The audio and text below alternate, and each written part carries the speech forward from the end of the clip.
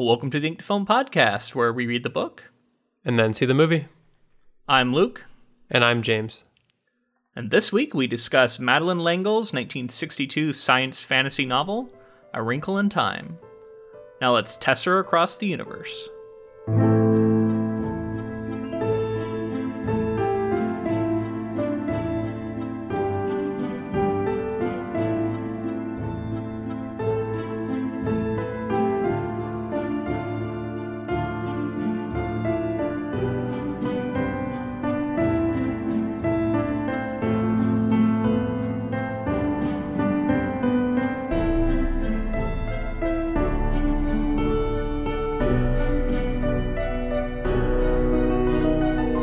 So we've read Wrinkle in Time, and I have a lot to say about it.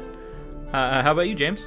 Yeah, it was a fun journey. I'm glad that I read this novel because it's something a little different than our normal stuff. We've done some stuff similar to this, but it was a fun story. Yeah, it's nice to get back to kind of a YA, more wholesome. Reminds me of our Howl's Moving Castle coverage we did, for sure. Before we actually get into it, just at the top of the show here, I wanted to mention that I have a short story that was just published in Metaphorosis magazine. You can find that by going to Metaphorosis online and finding their website, or you can look on our Twitter or Facebook page is where I've shared it. And I just want to point it out because I'm proud of it, and I'm hoping people will go read it. So if you're a fan of this podcast, maybe go check that out. Yeah, definitely check it out. Make sure to stick around for the end of this episode. We're going to be telling you how you can get a copy of Ready Player One. We're going to be raffling off two copies of that novel, and we'll tell you how at the end of the episode. So let's also talk about the way that this episode is going to go format-wise. I figured what we'd do is we'd start off with a little bit of biography about Madeleine L'Engle, and then we'd go into our non-spoiler thoughts. We can talk about some of the concepts, so that might be lightly spoilery, but we won't get into plot details. We'll just talk about some of the concepts that are getting introduced in this book. And then we'll move into a more spoiler section. But even in there, we're not going to do our typical scene-by-scene breakdown because we just don't have enough room and time in this episode to do that. How does that sound to you, James? Sounds great. This story has a lot of twists and turns and a lot to try to describe, and it would be a lot to try to fit it all in one episode because we are doing this book coverage in one episode. We could have devoted 2 episodes to this, but it just didn't work out with our schedule and getting it out around the time that the movie's out and everything. So, James, what is your experience with this novel and with this writer? Had you heard of it before this movie? Anything like that? No, I mean, I honestly hadn't heard of the material before I saw that Ava DuVernay was adapting a film of the same title, and I feel like I've heard of the title of the novel before, but never really. I didn't even know that it was like a young adult fantasy sci-fi type thing. Yeah, I had heard of it. I'd seen it around. It's been on my to read list because it's considered a classic, right up there with it's like a proto Harry Potter type book almost, because it came well before, but it's this beloved YA, fantasy, science fantasy it's called, and it's an interesting blend of multiple genres. And so yeah, something had been on my radar, but yeah, I've also never read it until now. So we've both just read it for the first time. So Madeleine L'Engle is really interesting. We both listened to the audiobook, and in that you get a description of her life from the point of view of her granddaughter, and she seemed to be really interesting. And I really liked a lot of the discussion about how difficult this book was to publish for her, and how she got rejected for over a year through her agent, and so much that she asked for the manuscript to be returned, and kind of ended up handling it on her own. How much of that, was that stuff interesting to you? Is that just more of a writer thing? No, man. I mean, I find in any sort of art, I find processes and ways that people get stuff done and lengths that artists will go. I always find that stuff fascinating. And to hear that she approached publishers and they kept telling her that it was too advanced for children and too childish for adults. I thought that was really interesting. And I like that idea that she was look, it's for kids and kids want to be challenged. I thought that was all cool to hear of how she finally got it published. Yeah, and that seems obvious nowadays, whereas that seems to be kind of the mindset of the YA genre. But back when she was writing this, it wasn't, and it's funny to hear that she wrote this book that even when she did finally get it published, it was unknown whether or not it was going to be successful. It was this big risk that they took on, and it ended up winning awards and being well received by audiences for the most part. But then I think it's also interesting that the book got banned from schools and banned multiple times, and that it ends up rankling a lot of people for being too religious on one end, and then on the other side being, New Age and mysticism and witchcraft and all this stuff, from the other end. And so a lot of people got angry about the book too. It's definitely an interesting. It's kind of got those religious allegories and stuff going on in it. So it's definitely one of those things where, as I was reading it, I was like, "Ooh, I'm sure that this group of people wasn't very happy about this being in the book," and like, it just seemed like it was somewhere caught in the middle, like you're saying. Yeah, and it's going to be kind of a litmus test for your own belief system as you read it, because if you're like me and you're a little bit more science minded, a lot of the more overtly religious stuff was like, okay, so she's taking this to be kind of a very Christian story in its like heart. But I can also see a very Christian person who resists science, like a very conservative Christian, seeing this as an attack on Christianity by introducing all of these other forces and all these other worlds and this big cosmology. And so I just think it's funny that, you can kind of if you choose to be upset about something, you can find it in here, I guess, as a parent or even. It's cool to see that, like, from different viewpoints, the different viewpoints that people will have within groups, because just because somebody is Christian doesn't mean that they can't like enjoy these kinds of stories and like I feel like she seemingly was Christian, right, from what I gathered from this story. Yeah, she was Christian, yeah. So I assumed that like this was like kind of her take of like, it was like I don't want to say like a send up, but it was like her making allegories to her religion with all of this story that she was setting up. So it's like you could walk in and look at this story as like, oh, this is blasphemous or whatever you want to think it is, but at the same time she's probably drawing parallels to the things that you believe in, if you believe in the Bible. Yeah, and so getting back to her process and stuff, I there was a bit in there that stuck out to me where she would read the story to her own children as she was writing it. Like, she'd write a chapter and then like that night she would read it to her children. Yeah, that's so cool. Yeah, and they loved it and like wanted to know what was going to happen next and were super into it. And so that was like, I think, gave her the strength to stick to her convictions about the story, that it wasn't too advanced for children, because she kept getting that sort of criticism. And she was able to say, well, my children were super into it, so I'm going to stick with it, And so that's pretty cool. That is cool. I thought whenever they said that in the little beginning portion there, I was thinking about how feverishly she must have been writing to keep her kids like satisfied with the story every night. Yeah. And we learned that the story seed that launched this was her thinking about the three, I guess we call them the three witches. I don't know if that's fair to say. Yeah.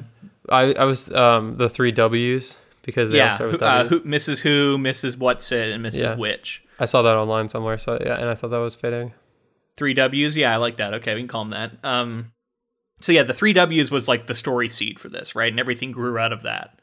Which I think, I don't know. As a writer, I always think that's interesting to know, like, what the initial idea was. Yeah, definitely. I guess since we're gonna do non-spoilers here first, I wanted to get your take on who would you recommend this book for, and I guess also if you had children, which I know you don't, and I don't either, but if you did, would this be the kind of book you would give them and say, hey, you should read this, or even read to them, or whatever? You know what I mean? It's funny because like I read a lot of YA growing up, and it's like there's a certain amount of fondness to this type of writing that I have, and I feel like it has something to do with like it's just so it goes so extreme in like a wholesomeness and like a pure sense. Like it's very like the stories are simple, and like a lot of what they're trying to say in the story is on the nose. But there's something easy to read about it. It's kind of like just putting on a show that's easy to watch. So anyway, with that being said, I would recommend it too if you're interested in this kind of literature. If you like YA stuff, go ahead and read it because it's a pretty fun read. But more specifically, I think it is definitely geared towards a younger audience, like children. And I would definitely read this to a child if I had one, Yeah, I mean, like I said, I don't have children either, but I can imagine that if I did, that I would read this book to them. But I would have to stop because I think there's a lot in here that needs context, maybe that hasn't aged very well, and that I just think I would like to provide context for a child if I were to have it. Particular, there are some, I think, some potentially problematic. I don't know, like there's this hyper focus on like personal appearance that keeps rearing its head early on. There's a lot of weight given to things that just, I don't know. It just doesn't, I don't know how well it meshes with like my modern sensibilities. And so I think for some of that, I would have to give a modern context. There's definitely like a couple of things here and there that I think are, something you would need to talk to a kid about and make sure that they understand. But I mean, things like the appearance stuff, I think that it was kind of all just setting up like an adolescent child who was insecure about that kind of stuff. And then we kind of get a sort of payoff at the end. Without giving spoilers, we get a payoff. Like it's kind of a build up to a payoff, but like you say, it's definitely something that you would definitely want to tell your kid, like it's okay to be an individual kind of thing, and not worry about that kind of stuff. Yeah, we can get into more of the specifics. There was a few times that it just didn't quite work for me, but I can get into that. But what I think is the more important thing to point out is that this handles some really heady scientific concepts that we're still talking about today. Now, I'm no physicist. I'm just someone who has always been fascinated by that kind of stuff. And so I watch a lot of YouTube videos, listen to podcasts that talk about this kind of stuff. And I was really pleased with how well they were able to describe concepts that are very difficult to explain. Yeah. And, like the Tesseract and stuff like that she gets into, like real concepts that, are still being discussed by whether it's Carl Sagan or Neil deGrasse Tyson now, are still really interesting things to think about and talk about, and fourth and fifth dimensions and stuff like that, and I think that stuff is all really cool, and I love the idea of introducing a child to that early, because then it's something they can grow up thinking about and being interested by. I think this is a great book to give to any kid who seems interested in science at all, or at least to even like see if they would become interested in science. Something I was going to say that kind of piggybacks off of that is, going into this material, having seen trailers of the film, I thought that this was going to be like pure fantasy almost. Like I thought this was going to be like very much in the vein of like a pure fantasy YA, like a Lion, the Witch, and the Wardrobe, that kind of stuff. And then we get into it, and there's a lot of like things based in science, and it's very much like bringing, like you said, any kid who's interested in science would definitely like respond to this, because there's a lot of like actual theories and things to think about in there. Specifically, the Tesseract is something I want to talk about later, because the explanation that the 2 points and then you get the 2 points closer together. I mean, we should just talk about it now. Yeah, let's talk about it now. I think it's not super spoilery. It's a conceptual thing, but it's not a plot thing. We won't tell you how it's used or why it's important, but we can talk about it as a concept and how it's explained. Right. So yeah, go ahead. This concept is, and I'm sure you've seen it in a movie before, because this is part of my point. And this was written in the 60s, so this is definitely ahead of the curve. Yeah. But it's this idea that the closest distance between 2 points is a straight line, but that's only if you're in 3 dimensions. So if you break that out to fourth and fifth dimension, you get into a situation where you can bend those 2 points closer together, and where they're touching, and pierce a hole through the fabric of whatever it is. And just basically transport there. And that's what the idea behind the Tesseract is in this. And it's been explained in tons of movies. And I'm just wondering, at what point is this something that like people crafting the story don't have to, like, when is this going to be common knowledge? When is this going to be something that people are so familiar with that like they, as soon as we mention, because of the 2 point thing, I've seen it at least like 24 times in movies. Yeah, I see what you're saying. I think we're probably approaching that time now. I expect, although it depends on your audience, especially if you're writing for adult audiences, it is starting to become pretty. But it's like you also don't want to alienate people who don't understand it. But I think more than just a method of travel, conceptually, it's really interesting to think about fourth and fifth dimensional spaces. And there is a point in which they talk about a 2-dimensional space in a really interesting way, and how, limited their ability to function is in that setting. That was really cool. It's really cool because that serves as a metaphor, or like not a metaphor, a comparison point for, you know, thinking about fourth and fifth dimensions. And you might say, like, what's a fifth dimension? And this is the whole point. Fourth dimension is, you know, we think of as time, right? And so you have this cube that also has a time element to it, and that's a four-dimensional cube. But fifth dimension is literally basically a dimension that we can't conceptualize. And the difference between, like, you know, if you were a two-dimensional being, a third dimension would be a dimension you can't conceptualize, because you couldn't imagine a situation where something had volume to it. It would be beyond comprehension, because that's not your reality. And for us, if we are three-dimensional beings with a possible fourth dimension of time, a fifth dimension is something that's you really struggle to imagine, but it's because we're not faced with that in our day-to-day.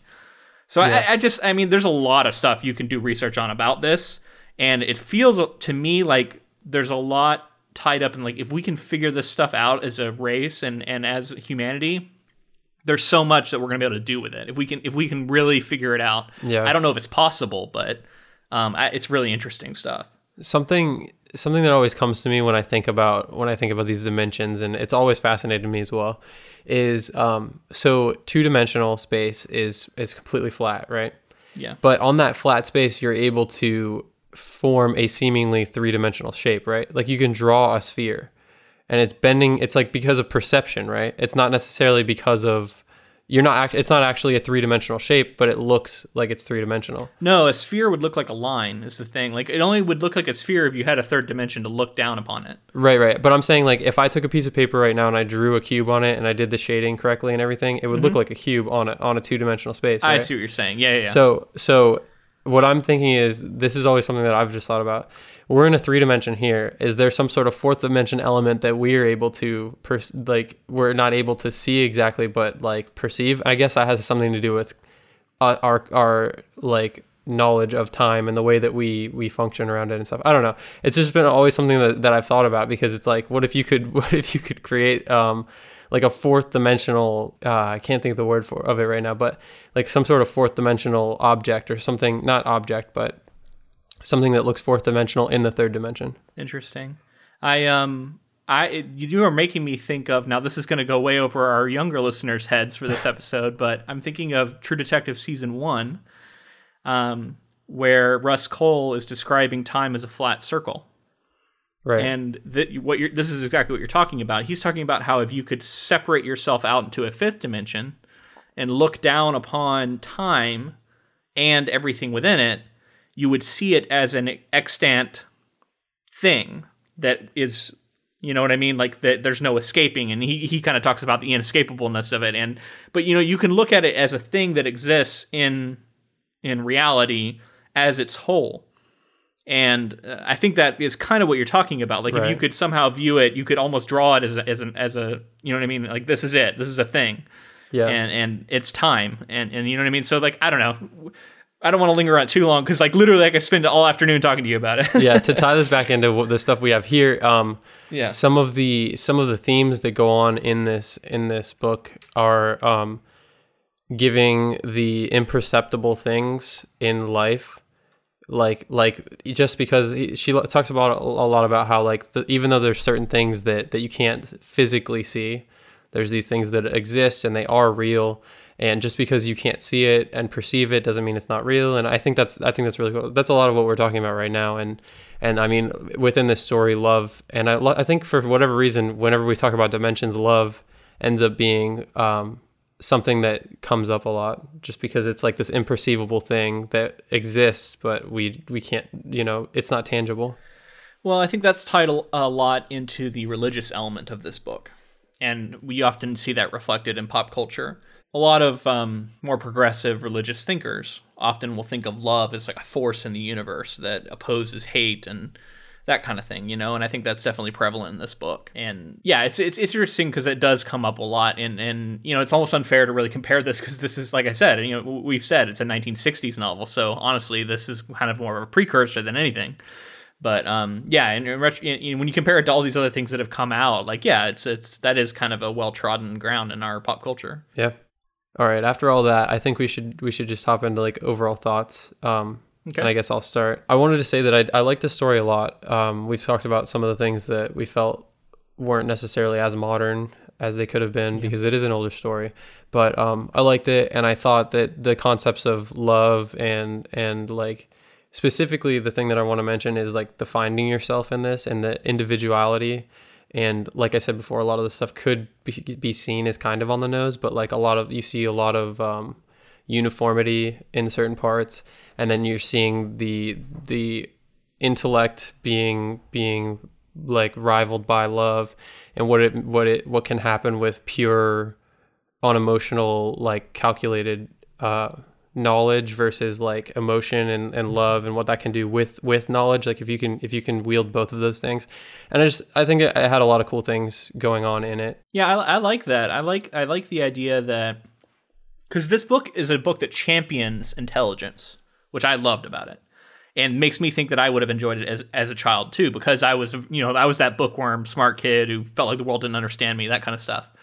And I like the idea that this book champions intelligence, but you're right, it does temper it also with the idea that the intelligence needs something to it. It needs an emotion, it needs a morality. And it seems to kind of say that you have to have both, right? At least to be a, quote unquote, good force in the universe to oppose the shadow, So yeah, I like that read of it. So far I've more focused on my objective thoughts about this novel in the landscape of literature and being a classic novel. But I think if I want to delve a little bit more into my subjective thoughts about it, that I recognize are very personal, I did have a few issues with it. I did find that I felt like you can tell me if you think I'm wrong, but it felt to me like these children were swept up in a story, and that story pushed them around. Like it felt like they didn't have a lot of agency, which is something I really like in my fiction, to feel like the characters aren't just following a plot sheet and that they can really affect the story.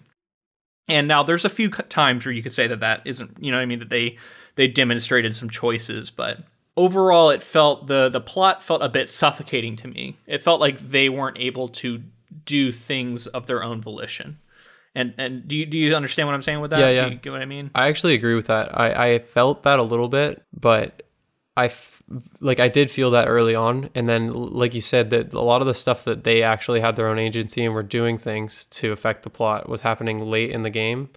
Yeah, pretty late. And so I definitely agree with you. Like that I can totally see that. Yeah, and it's funny because like agency is kind of an illusion anyway when we talk about it, because of course you have a plot as a writer, and that you're in, and you can talk about maybe the organic process of letting plot grow from the characters as you write, and that can do it. But ultimately, it's all kind of an illusion anyway, right? If that makes any sense. So it's more just about how it's presented. And it felt very much to me like it became difficult for me to really root for Meg and Calvin and Charles Wallace until like late in the game, like you said, because it didn't feel like they were making a lot of choices that were like, oh, that's an awesome choice. I'm going to root for this character because I can see the way they think, and they've made this awesome decision I can really get behind. It felt more like they were just going along with it for like a lot. And I think that could be a potential problem in the movie if they follow that same formula, Yeah. This just came to me since you were saying that stuff. I agree with you, but I'm thinking about it in relation to YA fiction and like how a child would read a novel. And I feel like it might be easier for a child to get on board with something that just whisks you away and takes you along for the plot. And like maybe that has something to do with it being a YA novel. Yeah. And I'm just playing devil's advocate. That's definitely, and that's why I said that the thought was very subjective. Right, yeah. I totally get that someone may read this and not think of that at all. Or as if I had read it as a child, it might have been something I even noticed.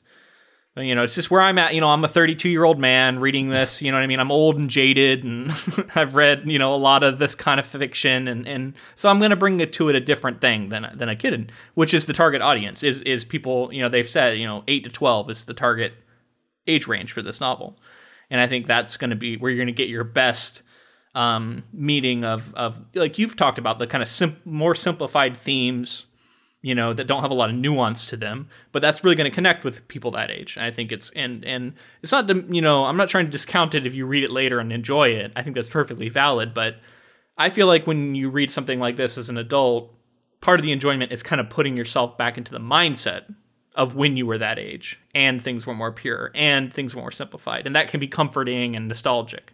Mm-hmm. You know what I mean? Yeah, I definitely agree with that. It's definitely a good point. And I also agree that I hope that the film has, I feel like there might be a little more in there, but I hope that there's a little more agency to the characters, where it's like these, and I feel like with strong voice of like an Ava DuVernay, like, I don't know if like, I feel like her characters will be definitely affecting a lot of what goes on. But I just thinking about that movie, it looks really cool. It looks like a lot, like it's going to be a fun ride. For sure. And we're going to cover that next week. So, come back and join us for that. But I think that's enough for our non-spoiler talk. I have definitely some spoiler thoughts. So I'm ready to get to that if you are. Yeah, let's do it. All right. Before we do that, I thought I'd take a moment and do a little creative spotlight here and tell you about Mabel the Lovelorn Dwarf. Mabel Goldenaxe just doesn't fit in with the other girl dwarves, and she likes it that way. To please her father, and encouraged by her older brothers, she goes to work in the emerald mines. Still, she dreams of a better life, and becoming Gilliam's top axe-throwing champion just might be her ticket out. Mabel is torn between her love of sport and her love of the elf Aramis. But loving an elf is forbidden. Dealing with her overbearing family, jealous friends, and deep family secrets, Mabel will have to summon all her strength to conquer her fears and become her own dwarf, lovelorn or otherwise. So this is a trilogy of books by Sherry Peters that is they're YA fantasy, and you can get them right now for $7.99 through all ebook retailers. It's a complete series. The 3 books are Mabel the Lovelorn Dwarf, Mabel the Mafioso Dwarf, and Mabel the Notorious Dwarf. Sherry Peters attended the Odyssey Writing Workshop and holds an MA in Writing Popular Fiction from Seton Hill University. She graduated before I arrived there, but, a fellow Seton Hiller. Her Mabel the Lovelorn Dwarf and Mabel the Mafioso Dwarf were both shortlisted for the Aurora Award for Best YA Novel. Mabel the Lovelorn Dwarf won the 2014's Writer's Digest competition for self-published ebooks in the young adult category. And for more information on her, you can visit her website, which is www.sherrypeters.com. That's SHERRYPETERS.com. Yeah, that sounds like a fun, lighthearted fantasy. That's really interesting. If you wanted to check that out, go ahead and buy it. It's available. Yeah, all major ebook retailers, $7.99 for the complete trilogy. So yeah, definitely check that out. Yeah, speaking of young adult fiction, we actually wanted to take a second to talk about Audible as well. Audible is an audiobook app where you can listen to any of their huge collection of audiobooks. They've actually been nice enough to give us an affiliate link. It's audibletrial.com/ink2film. And with that link, you're able to get 30 free days and 1 free audiobook in their collection. Absolutely, man. And yeah, like you said, if you are looking for something you can share with your children, maybe you don't have time to read them a book. Well, Audible can do it for you. They have all kinds of YA fantasy and sci-fi in there. I know Lion, the Witch, and the Wardrobe, which we mentioned earlier, all the Harry Potter books, Hunger Games, that kind of stuff, depending on if your kid's a little older, maybe. It's all in there. Yeah, we talked about Howl's Moving Castle, which is also an audiobook on there. And that was an episode that we did prior that we thought was a great young adult story. For sure. And yeah, you can get one of those books for free right now by signing up through audibletrial.com/ink2film. You're going to get that book for free. You're going to have free 30 days before you'll get another credit, which is another book. So every credit equals 1 book. So, keep that in mind. You also can cancel at any time. So keep that in mind. But yeah, if you use that link to sign up, audibletrial.com/ink2film, you are helping us out, which helps us keep the lights on for this podcast. So we'd be much appreciated. All right, so we are full spoilers now. I thought let's focus on the beginning here. We are introduced to our main character, Meg, her brother Charles Wallace, who's, I think he's 5, Yeah. if I'm remembering that correctly. Precocious little child. And then we eventually meet a boy named Calvin, who's a little older. Her mother, and we learn that her father has gone missing. Both of them are scientists. And that's kind of a lot of the early tension in this novel is Meg is, acting out at school and having a rough time adjusting to her father not being there. And everyone who she interacts with seems to chide her and kind of like mention that her father's run off to be with some floozy and all this stuff. And she, doesn't react super well to that. And then, her life's turned upside down when we meet the 3 W's, as you said, Mrs. Whatsit, Mrs. Who, and Mrs. Witch, who inhabit this haunted, quote unquote, haunted house over nearby in the neighborhood. And those 3 women speak to them individually, talk about a tesseract, which is something that her parents were studying, we find out, and then are swept up in a journey. And the 3 W's take the children through a tesser, I guess, or a tesseract, and transport them across the universe. Early on, we there's a couple of things to hit on. There's her little brother is like weirdly intelligent and like well beyond his years. There's one of the W's, Mrs. Whatsit, shows up at their house like randomly in a storm, and then she like tells her mother to do a bunch of stuff like cook food or make food, make a sandwich or something, and like take her shoes off and all this stuff, and her mother does it without any question. And like she seemingly has powers too, because she like they like ask her if she wants something to eat, and she knows that they have like a certain food or something in the cabinet. But she has this weird kinship with the little brother Charles, and it's kind of just, it's already like putting you on your it's like catching you on the back foot, where you're just like, okay, so this is like, you need to suspend a lot of disbelief like right off the bat. I also, so a couple little things I wanted to mention here at the beginning. The book, I don't know if you noticed this, but the book starts with the words, "It was a dark and stormy night," which I thought was really interesting, because I'm like, okay, this is it is the ultimate cliche, right, in storytelling. And what's funny is I don't know when I realize I don't know when that began. Like, when did that become the ultimate cliche? Was it a cliche that she was knowingly starting with as like sort of a thumbing your nose thing, or maybe she thought it would be recognizable for a young audience, like a safe entry point? You know what I mean? Like, even children have heard it was a dark and stormy night as the start of a story, and maybe they would recognize that. I don't know. That's a good point. Did that even stick out to you at all? I know it. I didn't even notice that. That's pretty funny though. It's definitely an. Yeah, I couldn't believe it when that was the first line. I was like, really? Yeah, I mean, and an author's going to put a lot of stock in their first sentence or something, because that's, they're supposed to hook people early on. So it's funny.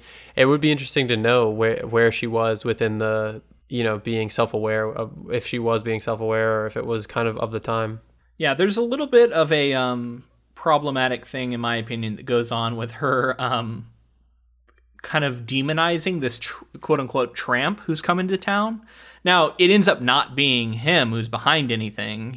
But he's like the boogeyman early on, like this, I get, tramp being like homeless, some sort of traveler that has come into town, and he's the boogeyman. Like, she's afraid he's lurking in the shadows with a knife and all this stuff. And, I don't know. It's just not very empathetic, I guess, to our homeless population. But like I said, this is a different time. So, some of this stuff is going to be in there. And like, I guess I'm drawing it to your attention if you are an attentive parent who is worried about what might be in a book. I don't think this is a reason not to read it, but I think it might be something that's worth discussing with your kid if they do read it. Yeah. Oh, I should also mention the two other W's.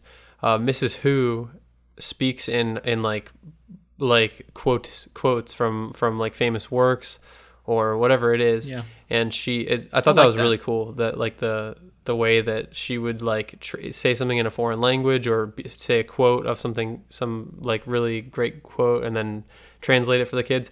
I thought that was really cool. And then the final W, Miss Witch, is the one who she doesn't show herself, right? Yeah, she's not fully formed. Right. She's like more like an apparition. Yeah, I thought it was really interesting that like each of these W's had their own like quirk and were something interesting, and we come to find out more about what they are later, and it kind of puts it into a certain viewpoint. When you talk about, I think you mentioned earlier, Charles Wallace, this precocious child, it really is like he is described as having a mind that works differently, and he can like hear the wind talking to the trees and all this stuff. And he's almost this like little chosen one child. And I liked that even though he almost seemed like the main character of this book, he's not. It's Meg. You know what I mean? So I like that too. Like she's almost the Watson to his Sherlock, you know, because like he knows more than she knows. But then he tells her things. And he seems to be a lot more with it for like what's going on with these 3Ws than she is. Or even Calvin. All right, so they travel across the universe and they arrive at a planet that we learn is called Uriel. And it's said to be a safe planet. And we learned that the 3Ws have taken them there to reveal some things to them. First off, they reveal their true form, I guess, which is kind of this centaur Pegasus creature type hybrid. I don't know if it was their true form, but it was like a form that they took on. Form, yeah. But yeah, it's like this. There's like this angelic thing going on with them. Yeah, and so they climb onto the Mrs. What's Its back, who is now this, and they fly, and they see a bunch of other ones of these creatures, and they're singing this like religious hymn. We learn, and they travel past them, and they get to the summit of this mountain. And at some of this mountain, they turn and they're able to see what is basically called like the shadow, the thing, and it throughout the novel. Doesn't really have like a given name. It's just kind of a thing, which is funny because that's something we have encountered many times in our reading adventures so far in this podcast. It's the thing and it. So basically, it's the thing from another world and it's Pennywise. Yeah, I was gonna say, I don't know about you. I kept imagining it as Pennywise at times, and I was like thinking about this crossover between Stephen King and this, and then I knew it wasn't, but it was funny to think of it that way. So they learn of this darkness, which is sort of I think of it kind of more like Sauron from Lord of the Rings or something. Like it's this force, it's this like dark energy, and less personified than that though. It's just like in darkness. Right. Well, and apparently it's a force in the universe that is like takes over planets and makes them terrible. Yeah. And this is the first we learn about it, and we learned that Meg's father is fighting it somehow, and he's missing because of that.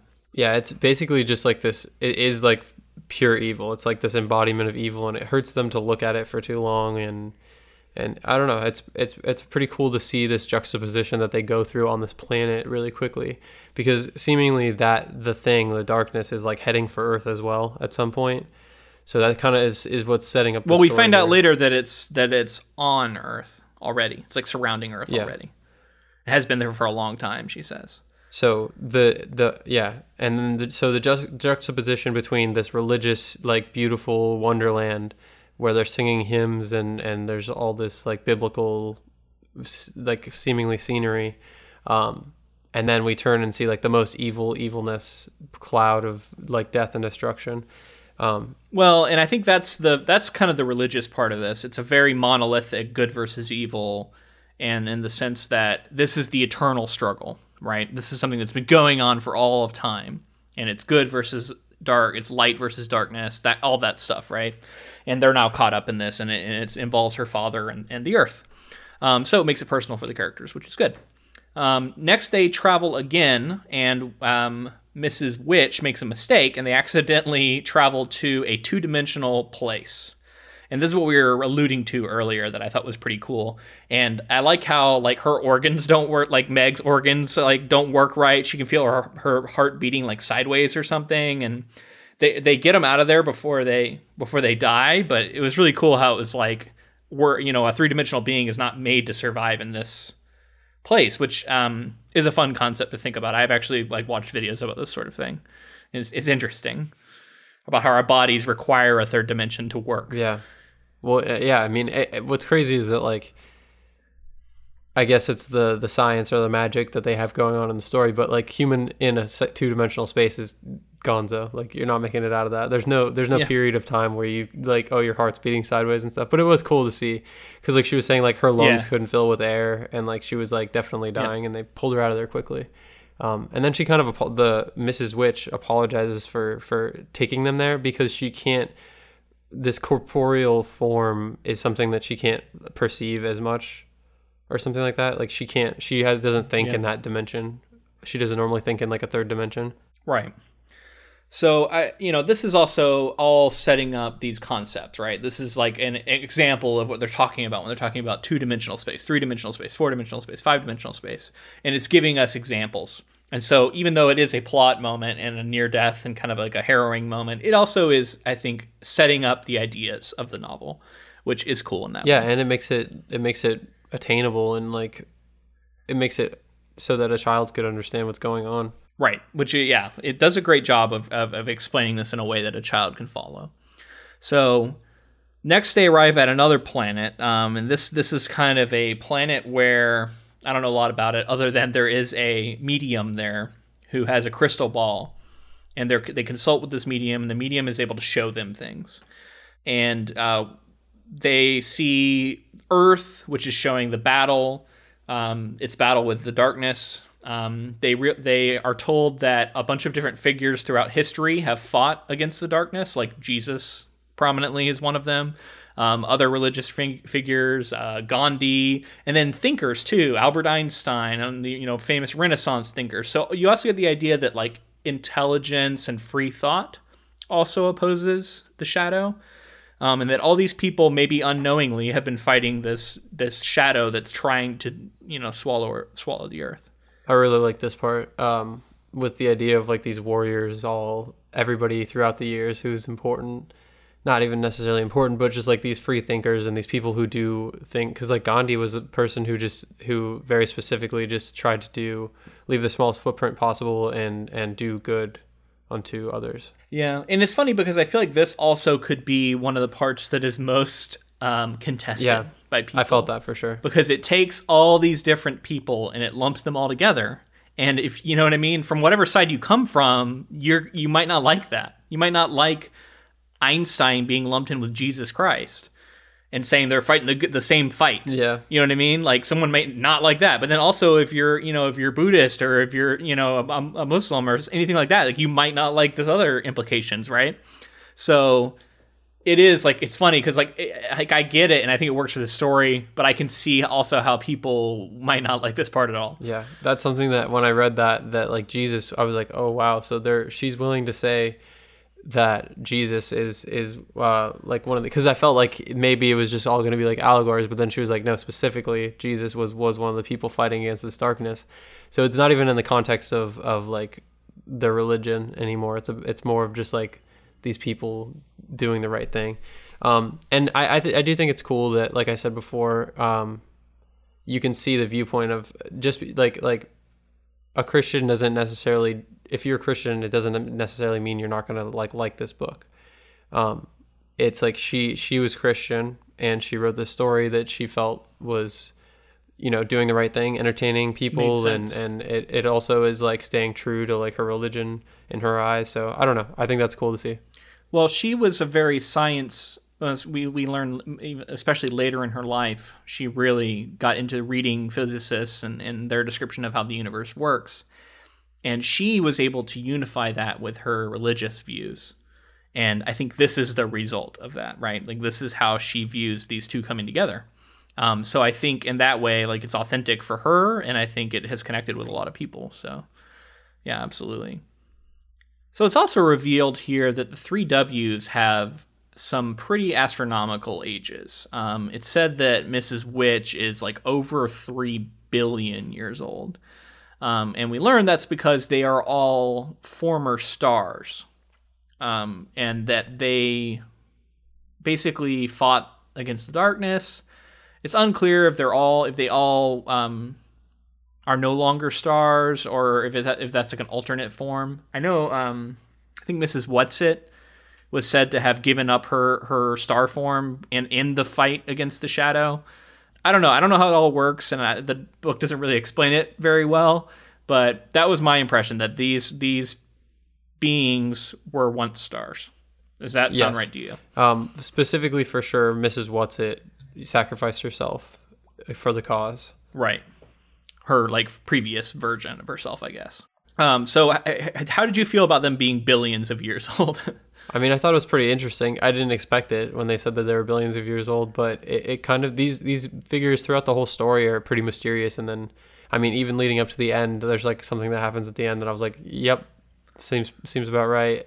And then, yeah, the billions of years old thing, to me, I just had to not think about it, because I think that in and of itself is a concept that is impossible for us to fathom what life like that would be like. And this book kind of takes it with a kind of a wink and a nod. Right. I think, it's like you can't take it too seriously. Well, neither are they, seemingly, because they don't see time. Yeah. Because they say specifically in our time they would be considered that many billions of years old, but they are these beings that can utilize the fifth dimension and stuff. So maybe time is a flat circle to them, and they can jump in and out and do all the things. So yeah, like I said, it was fine. And I think this book isn't about that, but it's just a cool thing that gets dropped. Right. You get the idea that they're these forces that are almost godlike and almost angels, almost something else. They're somewhere in between all of that. Right. So the next big thing that happens is they go to another planet, which, tell me the name, James. I know you said it better than me. Camazotz. Yeah, Camazotz. There they find a bunch, a town, and they're left alone. The 3Ws can't go with them, and it's this planet that's in the darkness. Once they're there, they go into these different neighborhoods, and everything is super similar. And there's people who are bouncing balls in the exact same rhythm, and everything is like a mirror image of itself. And that was really interesting, and we don't really know much about the society, and they even say, are these robots or are these people? I don't know. But they travel into the heart of the town. They eventually get to this big building that's the Central Intelligence Building, and in that building, they meet a man. This man has glowing eyes and a light that hypnotizes you, and they combat with him. And in a really interesting way, where he's reciting multiplication tables at them, and Charles Wallace in particular is throwing back Mary Had a Little Lamb, and seems like words and songs and rhythms that to counter it. And they have this back and forth, and then they get offered food, and somewhere in there the hubris of Charles Wallace takes over, and he thinks that he can combat this thing by letting it in, because his mind was keeping it out, and he tries to do this, and then he gets taken over essentially, and he becomes this doll version of himself that talks in really creepy ways and says oh dear sister, and I like that. That was pretty cool. It was very it was very creepy. Mm-hmm. So this battle here that goes on with the logical math and then the creative nursery rhymes and all this stuff is kind of what I was talking about before. Yeah. With the clashing of knowledge and emotion and analytical systematic stuff and creative ventures. And I thought that was really cool, because there's obviously for the first half of the novel we got the sense that knowledge was really important, and all of this a lot of the stuff that the W's talk about and stuff is kind of based in their science. They're just so advanced that they're well beyond us. We can't understand it. And part of this journey is Meg having to just accept, because she likes to be able to understand things. And it's kind of just that she has to accept that these things are going on, and she won't necessarily understand them, but she has to accept them. And then I think that kind of lines back up with the love thing, where it's not physically there, you have to believe in it and that kind of thing. Yeah, I also thought it was a cool. As someone who's always been into that kind of stuff more than I've been mathematical and that kind of thing, I like that idea of those two opposing areas of knowledge kind of being at war with each other. So little possessed Charles Wallace takes them to see Meg's, their father, and this is the first we see the father, and he is suspended in this cylinder, and he's frozen, and he seems to be at war or in pain. And while they're there, Meg realizes that if she puts on the glasses that were given to her by one of the 3Ws, I think it was Mrs. Who, Yeah, maybe? Mrs. Who. Yeah. She's able to pass through the border of this cylinder and actually get to her father, kind of wakes him up, and together, using the glasses, they leave. And when they come out, Charles Wallace is there, and he's like upset that they've done this. And the father tries to get through what's going on with Charles Wallace and talk to him. They end up following him, and he takes them to this domed building in town. And in that dome building, we meet the Thing, the Darkness, Pennywise. But no, it's actually, and it's funny because it reminds me of Futurama, is a giant brain. And this giant brain, being in its presence, has this like rhythm to it, and this like, it's like a way more intense version of that man that they talked to earlier. And they try and combat it, and it's like a losing battle. And Charles Wallace goes up to it, and his mouth is agape, and he's, becomes one with it almost. And then the father has to use his skill of tessering to get them out of there. And he like pulls them out, and they escape. And Meg almost dies, actually, because she's almost, just completely absorbed by this force of the Thing. And so they flee, and they go to another planet. And this planet was super cool because it was a very like gray, drab planet. And these weird creatures walk up to them as they're like coming to, and they have like tentacles for hands and fingers, and they have 4 arms, and they have like tentacles for hair. And, they're these big, weird creatures, and they're terrified of them at first. And then they have a conversation with them mentally. They have no eyes, very importantly. And we come to find out that they're a race that doesn't see. And because of that, like color and, visual descriptions don't matter to them, and they have to find this other way to communicate. And they help heal Meg and kind of bring her back, and then eventually the 3Ws show back up again, and we move into the end here. But I just want to take a second and talk about this planet because I think it was really interesting. Yeah, the planet is really cool. It's this idea that like this idea of like your perception of things are changed by what you're able to see. So Meg gets into the situation where she's communicating. Oh, they're able to communicate with these other creatures because Calvin was given the gift of communication from one of the W's. So they're communicating with these other beings that they can't speak their language or anything, and they're having to find ways to communicate. And so she realizes that like she can think of things in their essence, and she kind of thinks of the W's and the way that they make her feel and the things that they've done and what they mean to her and that kind of thing. And like thinking of their essence seemingly like summons the W's to her, to like her aid and stuff. And I thought that was really cool like moment. And well, it was also a way to communicate with these beasts, quote unquote, which one of them ends up getting called Aunt Beast, which I thought was funny. Mm-hmm. Yeah, I think there's just a lot of great allegories in here because they have this exchange where they say, what would you do as humans if 3 of us just showed up on your planet out of nowhere? And Calvin's like, we'd probably shoot you. And they're like, well, maybe we should do that. And he's like, no, I'm not saying it's the right thing and all this stuff. And I think it's just interesting to think about. Like, there's a lot of in there about like things being different than you and hard to understand, and the idea that you would be afraid. And that'd be your first reaction, but maybe that's not the right reaction, right? Which I think is also interestingly tied to our previous project, but I won't get into spoilers about that, right? Yeah, our previous project being Annihilation. Yeah, very different project, but there's interesting overlaps in these science fiction type ideas.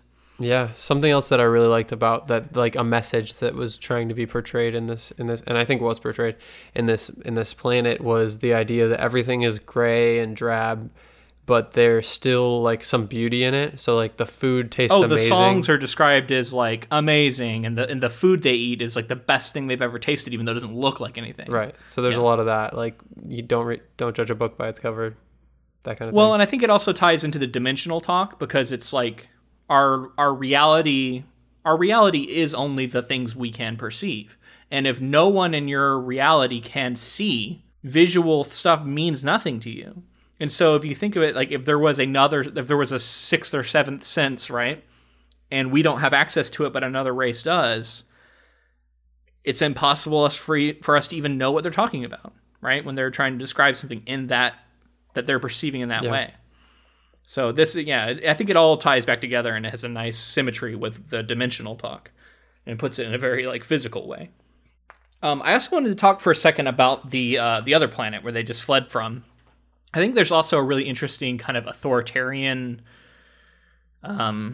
allegory here, where they talk a lot about how the fear and the danger and the pain of existence has been given up to the thing, and in return, these people have a orderly, rhythmical life without any aberrations, and there's a safety in that. But that safety in this book, at least, is perceived as evil. And there's a lot of talk about, like, in order to feel happiness, you have to understand unhappiness. And there's a lot of, like, approach of, the extremes of existence being a part of what it means to be a human and what it means to be alive and what it means to be a free-thinking individual.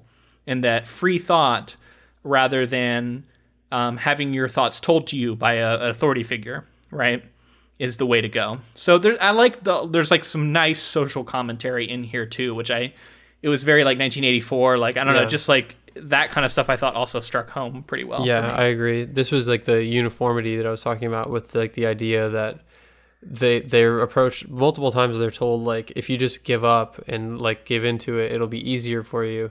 But it's like, is that easiness? With that easiness, you're giving up your free will, the chance to do creative things and like making your own happiness. And I think it's interesting because in a little while, well, I'll get into it here in a second because it's in the final part here. Okay, so the final thing that happens is Meg convinces everyone that she needs to go back and rescue Charles Wallace, who was left with the thing.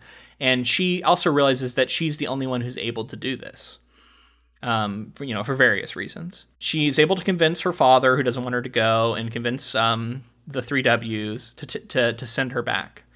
And so she's sent back, and she travels back to the dome and back to the thing, and she comes in, and her brother's there, and she is told by Mrs. Witch that she has something about her that the thing doesn't have, and that's like the key. And she's like thinking, what could that be? What could that be? And then she finds that she hates the thing, and she's like, could it be that? I hate it. And then she realizes, no, it knows hate. It's like a thing that's full of hate. But she realizes that her love for her brother is the thing that it doesn't have. And so, like we were talking about at the very beginning, true love, you know what I mean, kind of triumphs over all, which is it's like a well-trodden thing in pop culture, right? And it has been for a while. But in a children's story, like, I can see the appeal of it.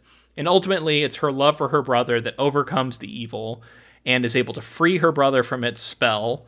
And then they flee, or they leave. They travel back to Earth through Mrs. Witch, which then we get a little bit of wrapping up a story.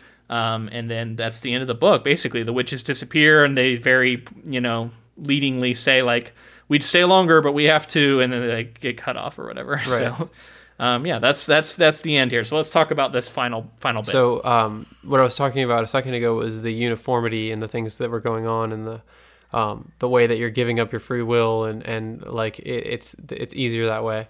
And soon after that, Meg, when she first shows up with the brain to get her brother back, in order to combat the pulsating, like, mind controllingness of the brain, she's like reciting the Declaration of Independence.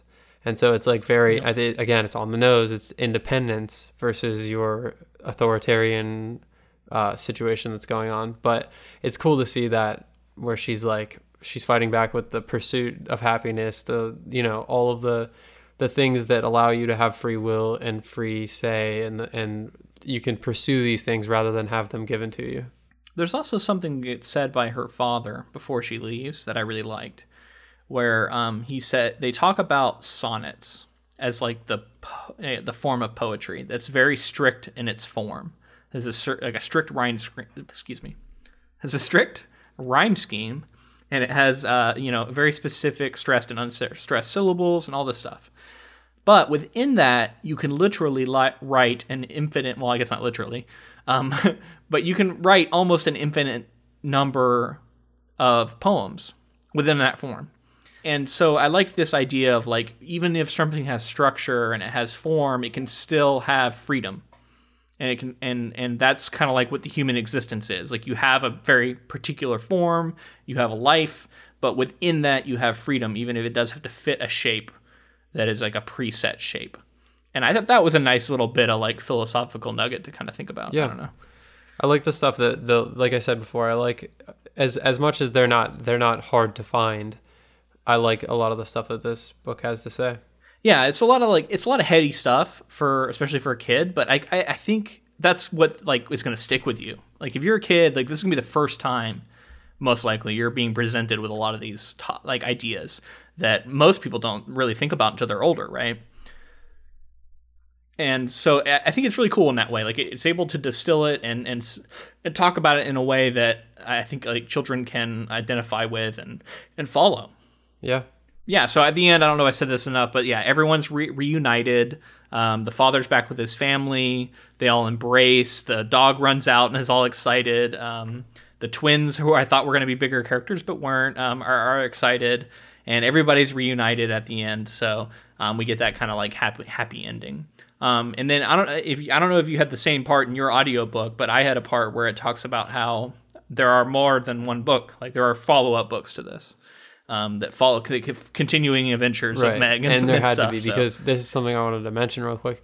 Was this is a happy ending to the story, but there's still a brain that's controlling an entire planet of people, and like in an authoritarian situation, like they just kind of escape it. Right, is all so that happens. nothing's been defeat defeated. Actually, like the darkness is still there. So rightfully there's sequel books, but I mean, yeah, it was a fun ride. Something else I wanted to mention was the W's all show up at the end, and they're like, "Oh, we would stay longer, but we're on another mission, so we got to get out of here." And they like don't even finish their thought, and then they like shoot away and disappear. Yeah. So another sense that there's like there's more going on, right? And so I like this thing at the end. We already talked about a lot of the stuff that we get here, but it's the granddaughter of Madeleine L'Engle talking about her grandmother and her life, and talking about how difficult it was to get this manuscript published and all of that. And then the thing that I wanted to bring up here is talking about these later books and how she continued to face backlash from her readers, because she, in later books, Meg becomes a lab assistant for her husband, Calvin, from this novel. And Calvin is kind of like, you know what I mean? Like he's the scientist and she's an assistant, and she focuses more on raising their 7 children they have. And so she essentially is kind of like a stay-at-home mom. And Madeleine L'Engle got a ton of upset people for this decision. And her response was interesting, because her response was that, you know, if we're going to champion feminism and the right for women to hold jobs like scientists and so forth, that she felt we should also champion the right for women to choose to be homemakers and raise their children, and that's a valid choice. And as someone who, my own mother was a homemaker who didn't have a regular job, and she just raised us, but was still like a really strong, intelligent woman. Like I think that's a cool, like I like that, and I can see why people would get rankled, but I like that she kind of championed that as a valid life path. Yeah, I mean, I think at the end of the day, people should be able to do anything they want to do. Yeah, and like I could see her writing a story in which Meg goes on to become like a Nobel laureate scientist. And I think that would be a perfectly valid way to do it. And I don't even know that the way she did it was better or worse. It was just the way she chose to tell this story. And, maybe it sounds like I'm on the fence about it or that I'm taking the middle route, but I'm okay with it. Like, I'm okay with the way she chose to tell it, I guess. But that doesn't mean that's going to be true for everybody. Yeah, agreed. All right, well, I don't think I have anything else for this spoiler section, unless I know we kind of breezed through it really quickly, but that was just, limitations on time. Do you have anything else you want to talk about for A Wrinkle in Time, the novel, before we see the movie next week? Not really. I think we covered everything. I'm excited to see the film. I'm really hoping that it's a good ride. Looks fun. So before I tell you about that book giveaway, I want to just tell you we also started a book club on Goodreads, which is just the Ink to Film book club. And you can join that if you're on Goodreads. and we post different threads there where you do a discussion about the books that we've covered, the films that we've covered. And we've already got over 50 members on there, so it's growing pretty quickly. Come on over and join it and join in the discussion. It's been a really cool new thing that we're getting into. Yeah, it's definitely really exciting. All right, so as we mentioned in the beginning, let's talk about this book giveaway. We are partnering with the Crown Publishing Group to give away 2 copies of Ready Player One. And they are the tie-in version, so they have the movie poster basically as the cover. So brand new versions of this book. That's our next project, and we're partnering with them to raffle these off to our listeners. And the way that you're going to be able to get a copy of this, or get a chance of getting a copy of this, is we're going to have one for Twitter, and we're going to have one for Facebook. And what we're going to do is we're going to have a post, and that post is going to have the descriptions of the contest. And then you're going to, if you're on Facebook, like and comment on the post, and that will enter you into that giveaway. And if you're on Twitter, you're going to like and retweet that post, and that will enter you into that giveaway. And you can enter into both if you do both. That can be found on our Facebook page or on our Twitter account, which are both at Ink2Film. Yeah, I'm really excited to bring our listeners some fun stuff that they can win. I can't wait to hear that one of our listeners got a free book that we're going to be covering. It's going to be a really fun experience. Yeah, it's going to be cool. So the contest is going to run for 1 week, and that actually is going to have started by the time you listen to this. But that's okay. You have a week to enter. Don't worry about it. We're going to start on Tuesday, and we're going to run Tuesday to Tuesday. Get in on it now. Get a chance. Get a shot at getting it. And we're hoping to do this more in the future. This is really exciting for us. So we were hoping that you guys will enthusiastically participate. If you already have a copy of the book, go ahead and enter, because you can get another one. You give it as a gift. You can give it to someone who hasn't read it. You can sell it on eBay, whatever you want to do. You might as well enter it. It's free. So yeah, we're excited for this, and we hope you guys are too. Yeah, so you can find that on our social media right now. It's going to be on our Facebook and our Twitter. All right, guys. So in addition to reaching out to us on social media, you can also reach out to us and give us some feedback. Anything you want to say about the show or anything you'd like to tell us. Let us know what you think of A Wrinkle in Time, the book, or A Wrinkle in Time, the movie. That Definitely, sort of thing. Yeah. Any thoughts you have on the way we covered it, anything we said. If you're excited for the movie, let me know, because I am. And anything you can think about for Ready Player One coming soon, go ahead and send that to ink2film@gmail.com. Absolutely. I also wanted to shout out our Spotify listeners. We recently had a surge in downloads from there, so that's exciting. If you're listening to this on Spotify, thank you for that. It's been great. Yeah, definitely share that around. If you listen to Spotify, or people who listen to Spotify, we're actually in the arts and entertainment featured section now, so it was pretty exciting to see. Yeah, that was really cool. I don't know how long that'll last, but yeah, we got a screenshot of it. We're on that page. Really exciting. Also, if you don't listen to Spotify, that's fine. However you listen to us, make sure you subscribe, like it, give us a rating. That kind of stuff really helps us to spread the word and get out there and continue to grow, which is our goal. All right, I just wanted to thank Sherry Peters again. Her book, Mabel the Lovelorn Dwarf, and that trilogy can be got for $7.99 on any ebook realtor. Make sure to show her some love and go out and get that novel, or those novels. Yeah, and we also wanted to say thank you to Ross Bugden for the use of our intro and outro music. And also thank you to Audible. Audible's given us an affiliate link again. It's audibletrial.com/ink2film. And with that, you get your 30 free days subscription and 1 free credit for any audiobook in their collection. Yeah, and I also want to thank Crown Publishing Group, which provided those titles for us to give away. Oh, also, we might have some more stuff to raffle out, so make sure to pay attention to our social media, because we will, I should say, have some more things to raffle out, and you can pay attention to how we are going to do that. So check that out for sure. Yeah, definitely follow us on all those pages. All right, well, I think that's it. I think we've covered all of our housekeeping. Thank you for joining us. We look forward to seeing this movie, which, by the way, James is going to be in Portland when we go see this movie together. So that'll be exciting. And yeah, we're looking forward to that, and we hope you join us. Until then, I'm Luke. And I'm James. See ya.